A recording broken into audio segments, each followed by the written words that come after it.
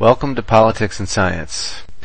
Politics and Science can be heard weekly on WMRW LP Warren 95.1 FM, airing on Wednesdays at 5 p.m.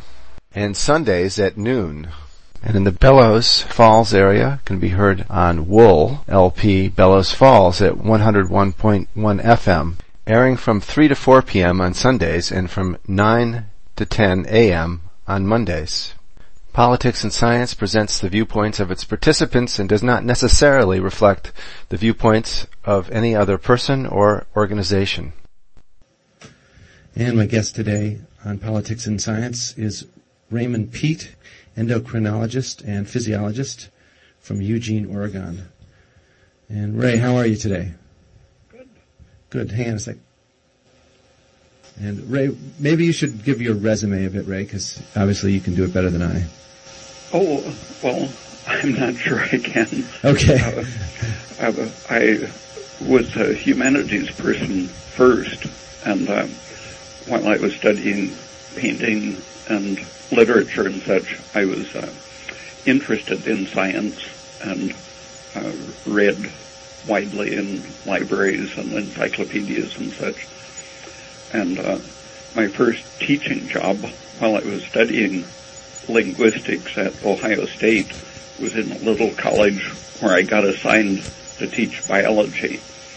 And that, because I had been reading in it for so long, the experience of teaching it was fun. So I taught art and English for a few years after that, but finally decided to go back to graduate school in 1968 to study biology, actually, in a university.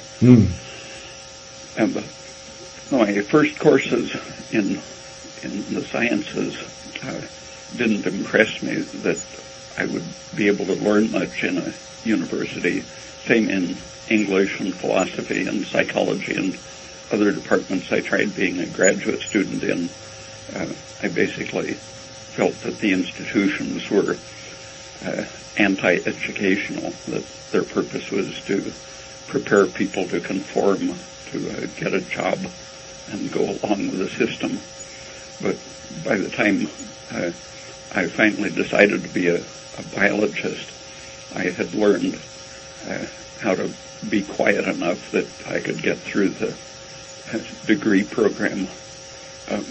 The graduate school experience, I think most people, having done it, recognize that it's exercise in conformism rather than anything very special about learning. Mm-hmm.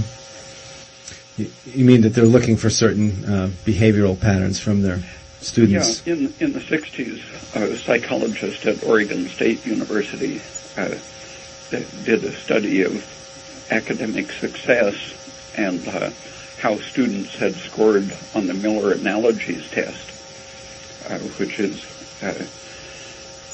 somewhat a test of cultural knowledge. You have to know the language, but it's partly a study of mental flexibility and ability to reason about new problems. And she found that the students who scored average on the Miller Analogies test were the straight A, very successful students in graduate school. And the ones who deviated from the average, either up or down, were the less successful in graduate school. Meaning that having an average ability and conforming really is the way to be an outstanding graduate student. So, and then after you were a graduate student, you got your PhD in 1972. Okay. And, I actually took more courses in biochemistry than in biology, but the degree was in biology. Right. And since then, you've taught at a number of universities, I believe. And I taught some courses at the University of Oregon, but also in Mexico, University of Veracruz and State University of Mexico. And you write extensively in a newsletter that I know of called Ray Peat's Newsletter. Yeah, I've been doing that since 1981 when I, having had essentially all of my research rejected by the journals, I decided just to go ahead and publish my own things and not have to deal with editors. I had sent some very simple critical things as letters to editors of, for example, Science magazine, pointing out that they were drawing racist conclusions from evidence that had absolutely nothing to do with their conclusions. And even a little two-sentence criticism like that was rejected as being more extreme than the authors of the study I was commenting on. And I considered science to be so political that I decided to publish my own books and newsletters. I think some of your writings have what prompted me to name the show Politics and Science, because the two seem very closely interwoven. In fact, they seem to be able to not escape from each other, and to the detriment of science, I'm afraid. Yeah, in the 50s, including when I first started teaching biology, my course was officially named Biology Introduction for Physics Majors. And since the students were planning to major in physics, I thought that the biological work should find something that would relate to their interests. And I thought that information technology, how the organism was interpreted as information, and radiation biology, how the organism interacted with radiation. I thought those were things that would be important to physics majors. And the radiation issue, when the students got interested in reading what the government was saying about the safety of radioactive fallout, that caused great turmoil in the trustees of the university. And they invited a professor from University of Illinois to apply for my job. And when he arrived, his invited speech on a topic of his choosing was on radiation biology. And he said, he started his lecture looking at his wrist and saying, you notice I'm not wearing a wristwatch. He said, I realized how much radiation was being emitted from the dial and threw my watch away in a radioactive disposal. And he not only didn't get the job he had come to apply for, but he got fired from the University of Illinois. I wonder how many they had to go through before they found a proper replacement for you. I never heard. Yeah, well, it sounds like you're not alone out there. And I know at one point you recommended to me a book called Cold War in Biology, which certainly speaks to the politics that are go along with the science. Yeah, that's a good introduction to the politics of genetics in a broader sense, not just the racist genetics that they were teaching in American universities, but the whole history way back to the 19th century. Yeah. And maybe at some point we can cover that again. I was hoping today that we'd talk about fats somewhat, seeing that's still a subject that's in the news all the time. The government always makes recommendations for what kind of fats you should be eating, and they seem to change their minds about every 5 years or so, they come out with a new proclamation. For a while, they were telling you to avoid. I remember when I was growing up, they told you to avoid greasy fried foods, which I think at that time was vegetable oil, or I suppose it could have been coconut at that point. But I think a lot of people were frying their foods, and Wesson oil was the standard in the 50s when I was born in 55. So probably 1960, I became aware of things like that. And then at some point they did tell you that those fats were good for you, the vegetable oils, and that the thing to avoid was butter. Yeah, the Wesson oil was cottonseed oil. Oh, was it? And I always thought that was corn. Well, maybe it was at some time, but in the 50s, when I investigated it, it was cottonseed oil, and that has a long history. Way back, Mark Twain, in one of his books, that's right, told about hearing a conversation in the, I think, 1860s. People were on his boat talking about how they were going to make Americans eat cottonseed oil instead of butter. That's right. Yeah, talk about, there's a fat conspiracy for you. And I think I read that. They were taking olive oil from Italy and then cutting it like 10 to 1 with cottonseed oil. About 10 years ago, the FDA did a survey of all of the imported olive oil sold in the U.S. and reported that 70% of it was adulterated still. Is that right? Well, that's not too encouraging. So I was thinking, if you feel like it, maybe we could start with a bit of the history of fat consumption, sort of what's traditionally been eaten by humans and how that's evolved in the last century or so. In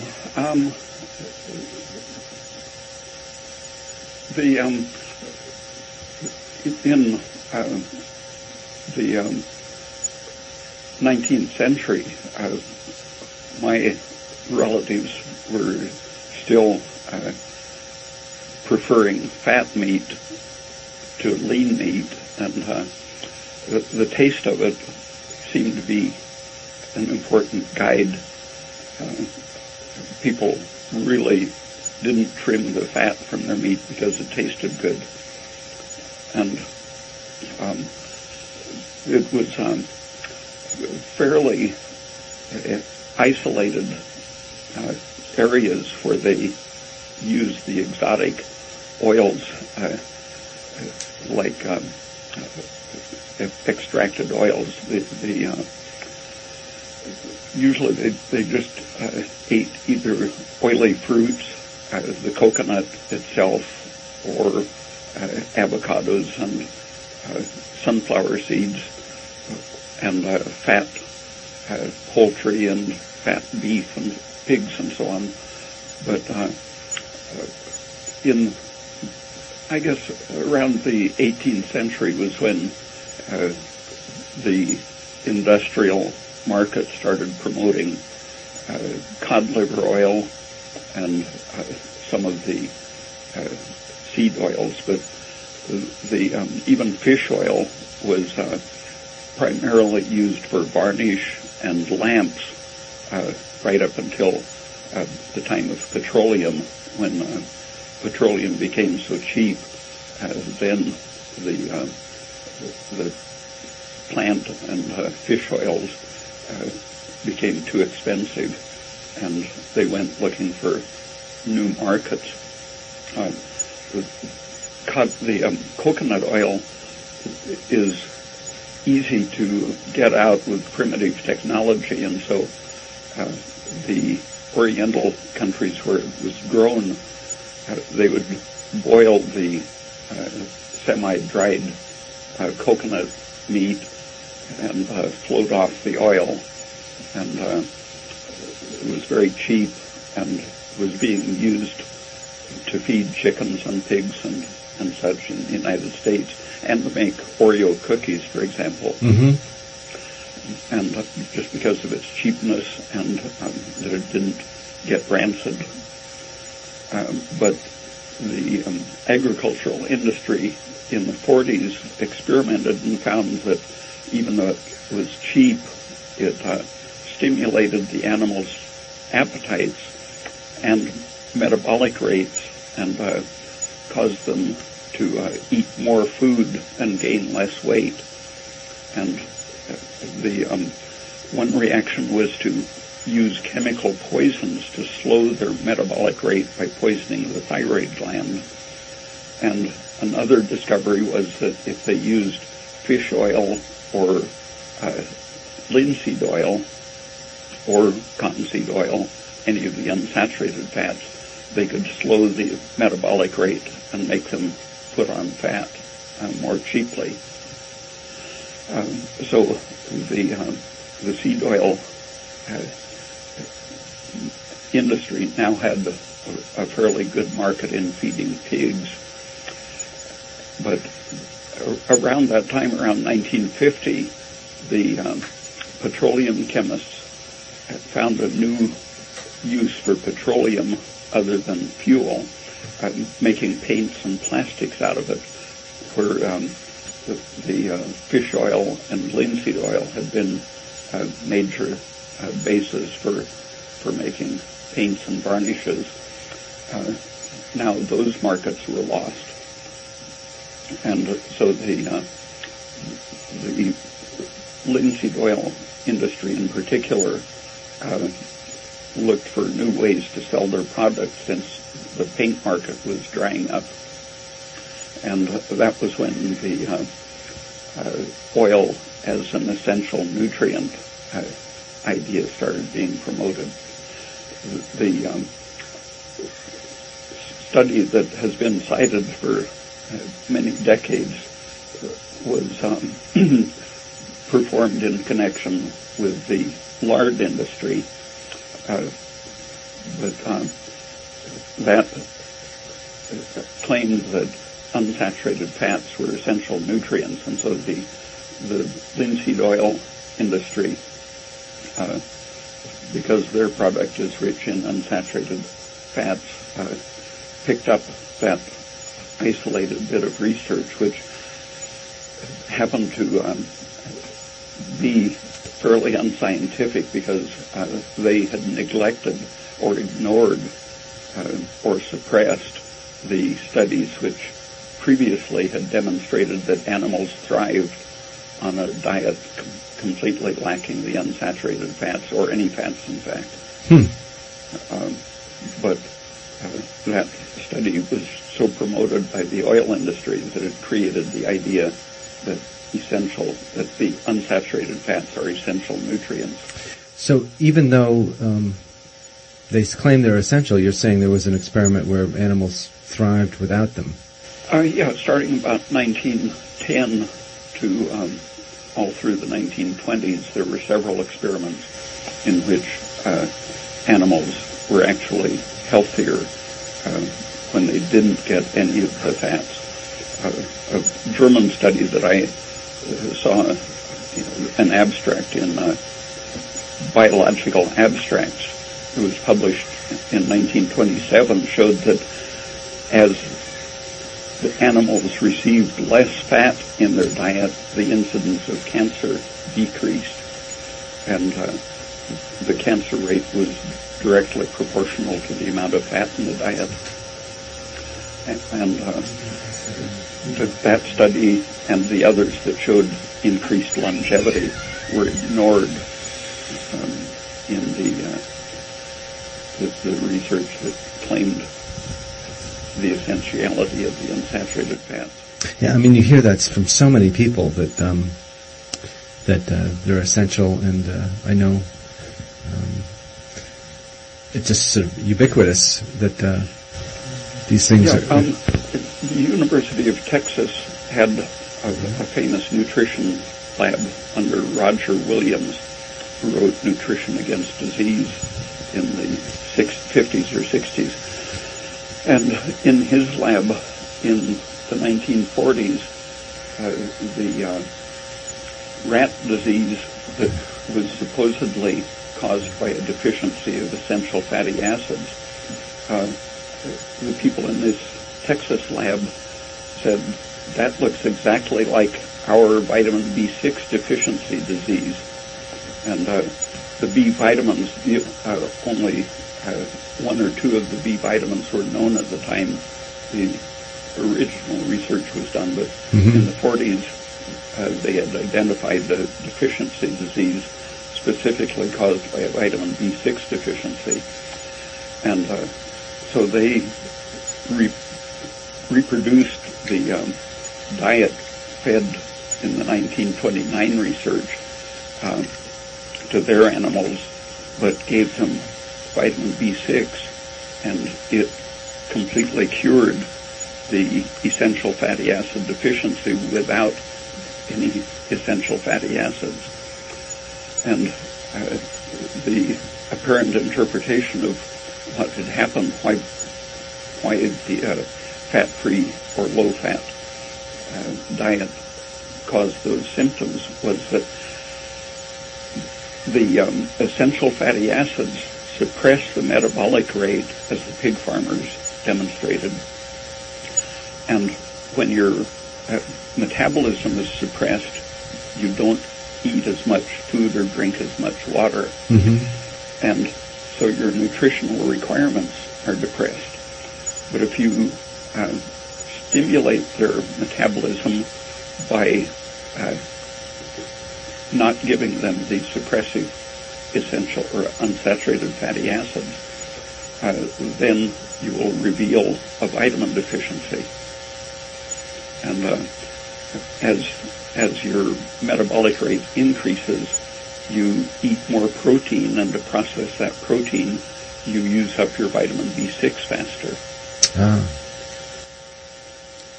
So, do you think people are thinking that that these symptoms that are caused by the vitamin B6 deficiency, they're blaming it on the lack of these EFAs? There have been a few other isolated studies through the 50s and 60s. Usually, one patient would get eczema, and that would get published as proof that the essential fatty acids deficiency disease existed. But at that time, when they were giving a fat-free diet, they were often giving intravenous feeding, and their concept of complete intravenous nutrition until well into the 1970s was radically deficient in several of the essential known nutrients. Zinc, for example, wasn't included. And a biotin deficiency can produce some of the related symptoms. And when your metabolic rate is high and you metabolize more protein, that's one of the deficiencies. Zinc, biotin, B6 are among the first deficiencies to show up when you're having a high metabolic rate and eating protein, but not a very rich vitamin source. I see. So you're saying the control group that wasn't being given the quote essential fatty acids weren't getting any minerals and vitamins. Several of the publications were on intravenous feedings that they called complete nutrition. Right. And even hospitals were keeping babies on this intravenous feeding, and they, even though the nutrition journals knew what the essential nutrients such as zinc were, hospitals refused to include them because doctors weren't doing it, and it was just the nutritionists who said humans needed zinc. So it's a little confusing because I think people think, they have a symptom, say eczema or something like that, and they're some naturopathic consultant tells them to eat what is it, flax oil or something like yeah, that. If you suppress your metabolism, you can get under the metabolic rate at which you need a certain amount of nutrition, and so you can cure a vitamin B6 deficiency or a biotin or zinc deficiency sometimes just by taking a toxic thing that suppresses your metabolism. So you're saying in the long run, though, that has other bad effects. It's the same with, for example, fish oil to suppress inflammation. But even people who were advocating its use published reports showing radical suppression of immunity by eating a moderate amount of fish oil. David Horobin, for example, went on advocating polyunsaturated fats therapeutically, even though he published evidence showing decisive suppression of the immune system.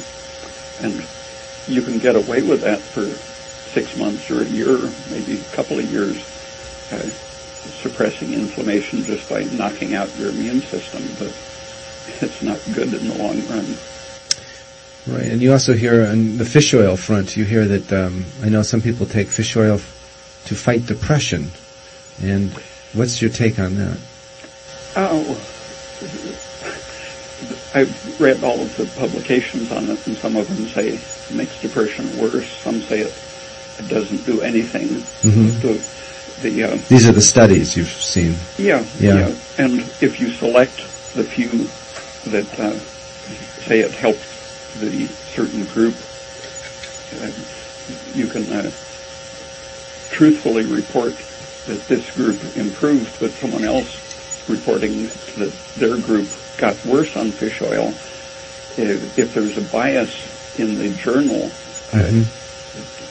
who gets published, then you don't actually see the empirical data that existed in the world, but not in the medical literature. I see. I just read a quote that you had used in one of your newsletters from somebody who used to be the editor of the New England Journal of Medicine. Marsha Angel. Yeah, what was that quote, Ray? Do you remember? No. It was something to the fact that you can't really tell the truth of the studies that you're reading unless you know all the studies that they rejected, or something to that effect. If you have probability at the 5% level, but if you rejected 10 or 20 or 100 publications with negative results, you're biasing the statistics. Well, maybe we should. I don't think we've quite actually covered all the different fats. I mean, most people have questions about. And they probably want to know, what is bad and what is good. Like, is canola as bad as cottonseed oil and those kind of things? Maybe you could cover the spectrum there for a minute. In the 1960s, there was a lot of concern that there was a special toxic fat in mustard oil, rapeseed oil. And so they bred a variety that didn't have that particular fatty acid, and that became canola. But meanwhile, Hans Selye was experimenting, and he showed that giving rapeseed oil would typically cause spots of tissue in the heart to die. And the mainstream medicine said that was because of the toxic fatty acid that the breeders were eliminating. But Hans Selye gave purified linoleic acid, a major component of rapeseed oil, and showed that that was the actual toxic agent to the heart, not the so-called special toxic fatty acid. It was the most essential fatty acid itself that was killing heart cells. And he added chocolate fat, cocoa butter, to the diet, and that protected the heart in spite of the same amount of linoleic acid in the diet. Adding stearic acid in the cocoa butter was protective. I see. So it's the ratio that is important. One of the early rat studies that got me interested in coconut oil was putting, I think there were 15 different groups of rats on one series was pure coconut oil, high fat, low fat, and medium fat. Another one was pure unsaturated, I think it was corn oil, high, medium, and low. And they kept them on that diet throughout their lifespan. Mm-hmm. And at the end of the normal lifespan, the fat rats were the ones on an unsaturated fat diet. The lean rats were the ones on the coconut saturated fat diet. And the quantity of fat they ate didn't make any significant difference. It was the ratio, the degree of unsaturation corresponded to the degree of obesity at the end of their lifespan. So the high fat, low fat isn't the issue. It's the unsaturation that is the problem. I see. And a series of French publications in the 1980s really defined what the pig farmers had demonstrated practically. The French showed biochemically how it works by using specific fatty acids on animals and examining the effects on different components of the thyroid system. And they showed that increasing the number of unsaturations, the two double bonds was worse than monounsaturated, and three double bonds was worse than the two double bonds, and the worst was the multiply unsaturated. And every component of the thyroid system that they examined, from the secretion of the hormone from the thyroid gland, its transport on proteins through the blood, and the cell's response to it, each of those components was selectively inhibited in proportion to the unsaturation of the oil that the animal was getting. It very neatly explained what the pig farmers found out economically. That by slowing down the metabolism of the pig, it would gain weight. Yeah. With the unsaturated fat diet. Uh-huh. This is probably, we should devote a whole show to the thyroid itself, but perhaps you could just, I think a lot of people are not knowledgeable about what the thyroid does for them in their body, and perhaps you could just summarize that. Oh,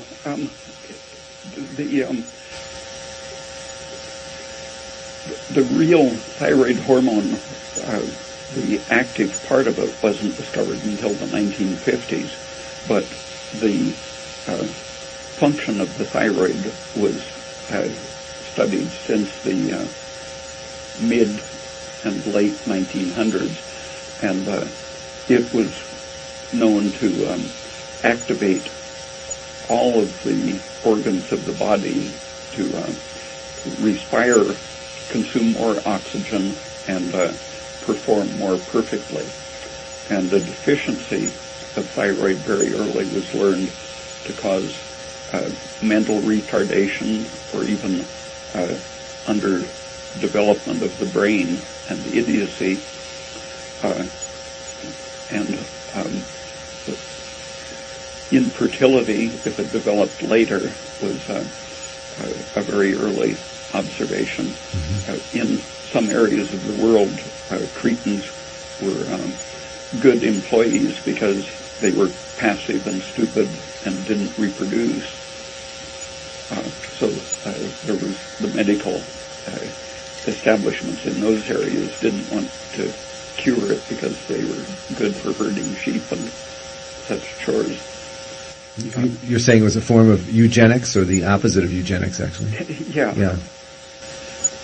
And Rhoda Barnes in the 1930s did studies both on rabbits and in Europeans and showed that the goiter belts were highly susceptible to heart disease at a very young age. In their 30s, they started having atherosclerosis and heart attacks. And when iodine was introduced to those regions, and the heart disease mortality decreased considerably. But those areas also had a very high cancer rate, especially breast cancer. And as recently as the 1980s, when I talked to some cancer biologists in Mexico, they were reporting that the iodine-deficient regions in the mountains around Mexico City still had a very high rate of tuberculosis, heart disease, and breast cancer, all of the things that Rhoda Barnes had noticed in Eastern Europe in the 30s.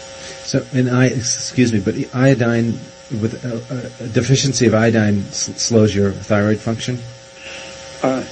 Yeah, in those regions, some specific regions, iodine deficiency or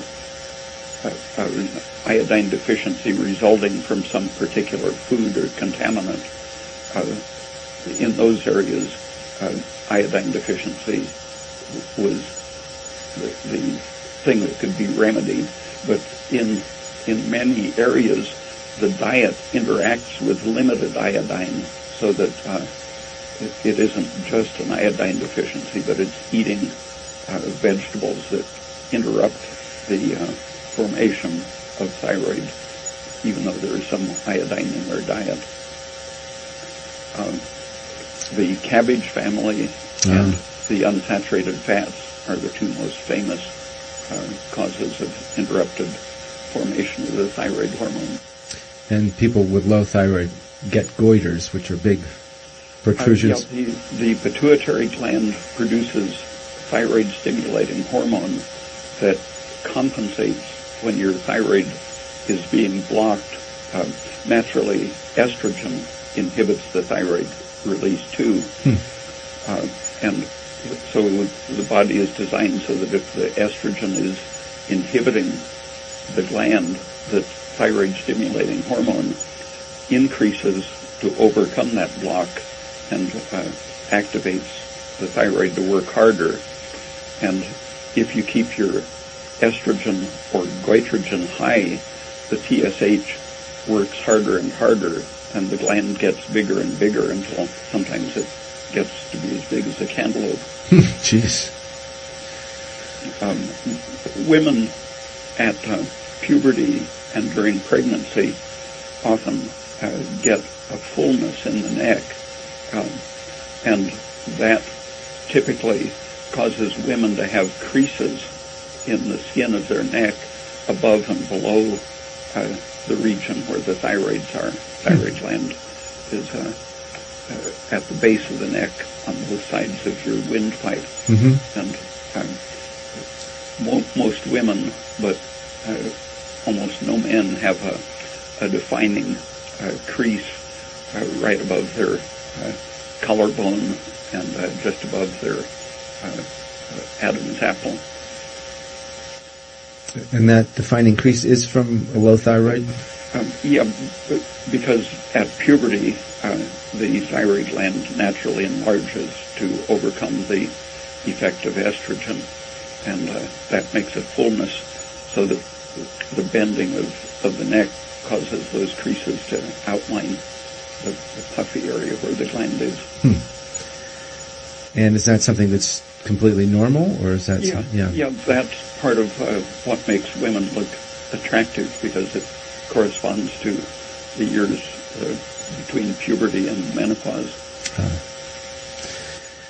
One of the things when going back to the essential fatty acids, which is ostensibly the subject of the show, you've said that it's one of the reasons it's sort of ridiculous to call them essential is that they're ubiquitous. They're in everything, every green vegetable you eat, and it's actually hard to get away from them. Yeah. So how we could have a deficiency is a good question. It's a question of marketing, the idea that you could be deficient in something that is in every organism, even tropical organisms. Coconuts have about 2% of those fats, 1 to 3%, and ruminants, sheep and cows and deer and such, have an organ to grow bacteria which detoxify those plant fats, but still 1 or 2% of the fats get through the detox system of the rumen, and so beef fat and lamb fat still have unavoidably about 2% of those unsaturated vegetable oils. So even if you ate nothing but beef and lamb and coconuts, you'd still have more than anyone ever claimed the essentiality required. So by the most extreme ideas of essentiality, it's impossible unless you eat a laboratory prepared diet to have a deficiency. But the marketing departments of the linseed oil companies and the Wesson oil and so on, they convinced people that since it's essential in a trace amount, it must be much better in a very large amount. But several more recent studies have demonstrated that as you increase the unsaturated fats in the diet, the cancer incidence goes up more or less in proportion to the amount. And when you extrapolate it to zero, the cancer incidence, just like the 1927 study, approaches zero. When you say extrapolate to zero, you mean no unsaturated fats, or? Yeah. Okay. And fish oil. How does there's a lot of marketing of fish oil too as a supplement, just as a dietary supplement, not necessarily for depression. A few years ago, the FDA warned that the total shouldn't exceed, I think it was 3 grams of DHA and EPA. But they more recently have dropped that and have begun promoting it without the warning. But it definitely becomes toxic, as the immune suppression studies demonstrated. And the odd thing about the fish oil is that it's so unstable. The reason it was a good varnish is that it oxidizes almost instantly at room temperature even. And in your body, it's mostly oxidized before it reaches your bloodstream. It has to pass through your digestive system to reach the bloodstream, and by the time it gets there, it has been heated and circulated in tiny particles exposed to oxygen.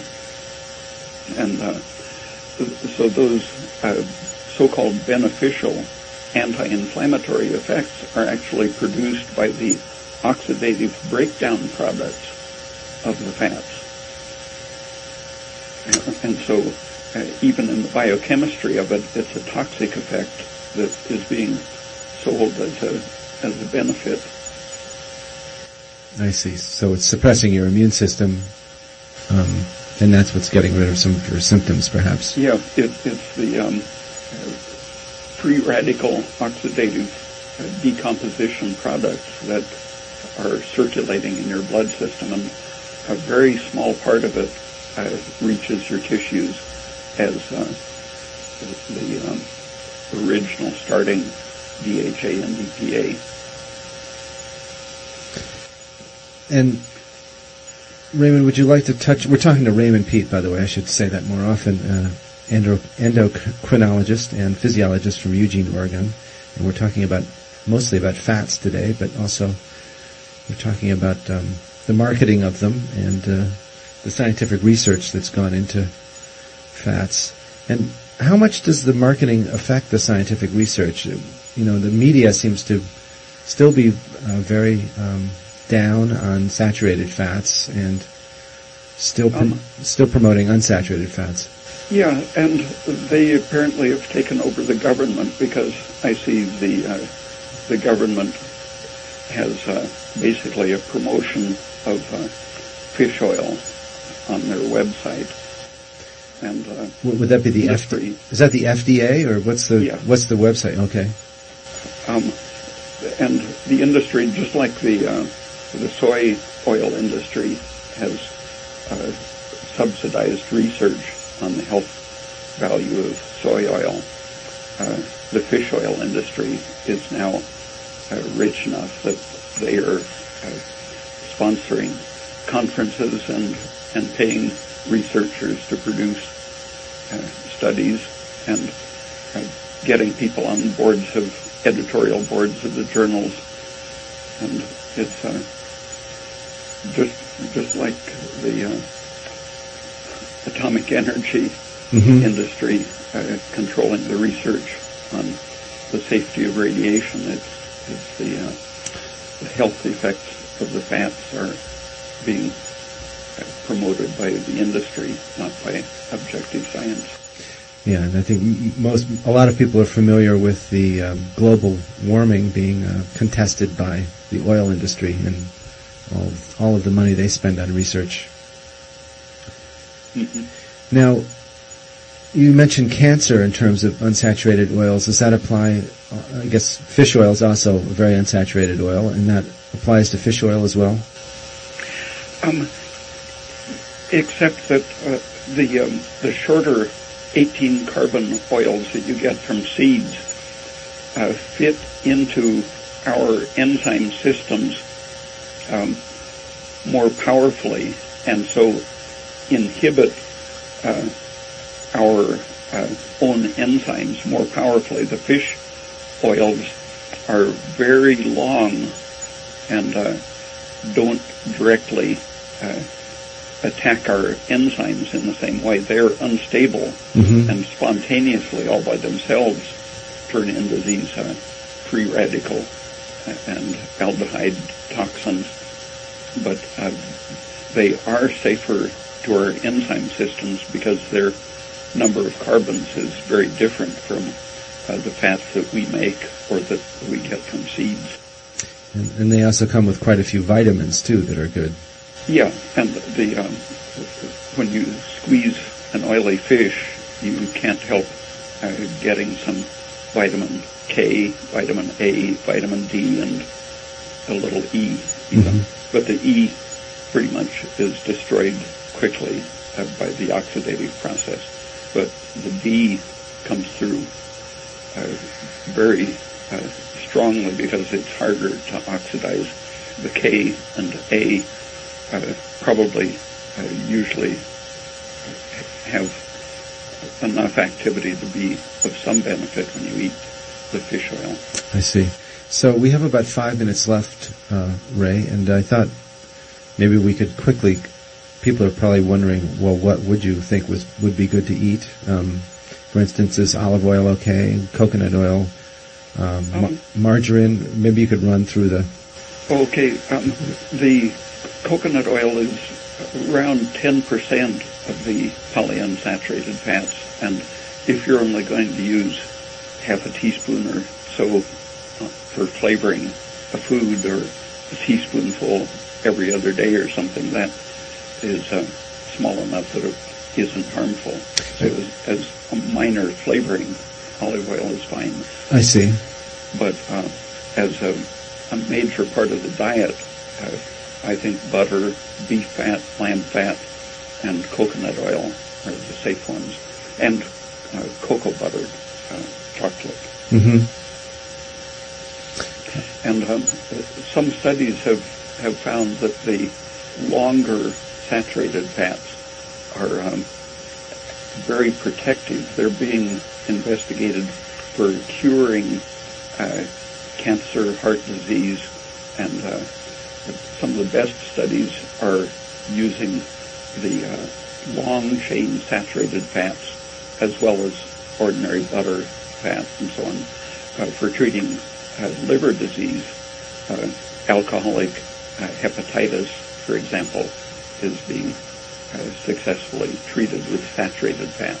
Yeah. Because about 20 years ago they noticed that alcoholic liver injury requires the polyunsaturated fats in the diet. Some Hindus noticed that in the areas of India where they have primarily butter, alcoholics don't get liver disease at the high rate that they do in the areas that get the unsaturated fats. And so the animal studies finally led to human studies in Chicago, in which they are finding actual cures of alcoholic liver disease just with a good diet plus the saturated fats. Are those ongoing studies now, or are they something that, are they old, or? I haven't seen anything new in the last year or two. Okay. But, yeah, they're recent. I see. And when you say long chain, is that coconut oil?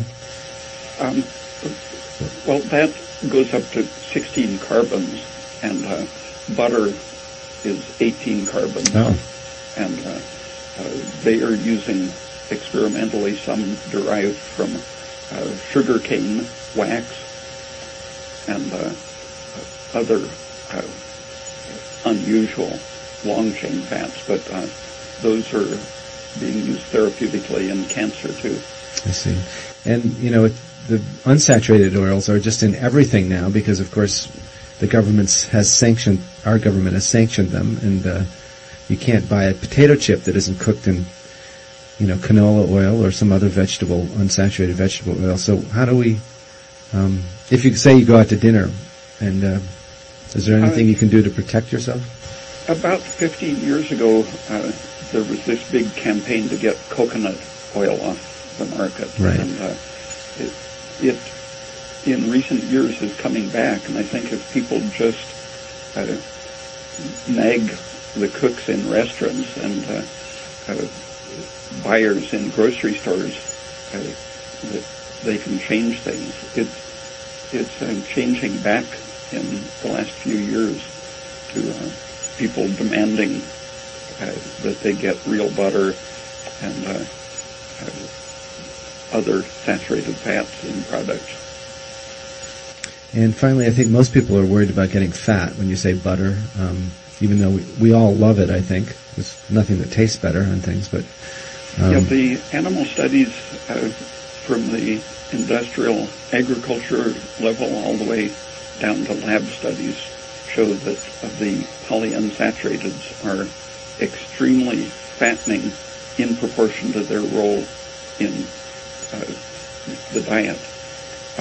The proportion to the saturated fats is more important than the actual quantity of fat. So people who... I noticed in Finland, where dairy foods are very common, basically probably the most common food, just going across the border from Russia to Finland, you go from a starch-eating, vegetable-based diet where everyone's fat over to a lean, healthy population where they eat lots of butter fat. Mm-hmm.